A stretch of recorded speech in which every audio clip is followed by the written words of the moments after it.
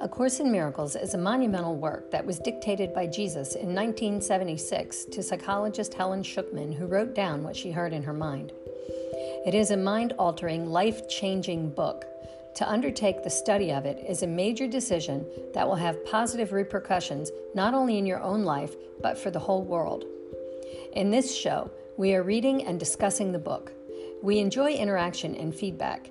You can leave a voice message at anchor.fm, or you can contact me on my website, consciousrevolution.space. You can go to Facebook on my A Course in Miracles for Regular People Facebook page, or on Twitter at ACIMFOR.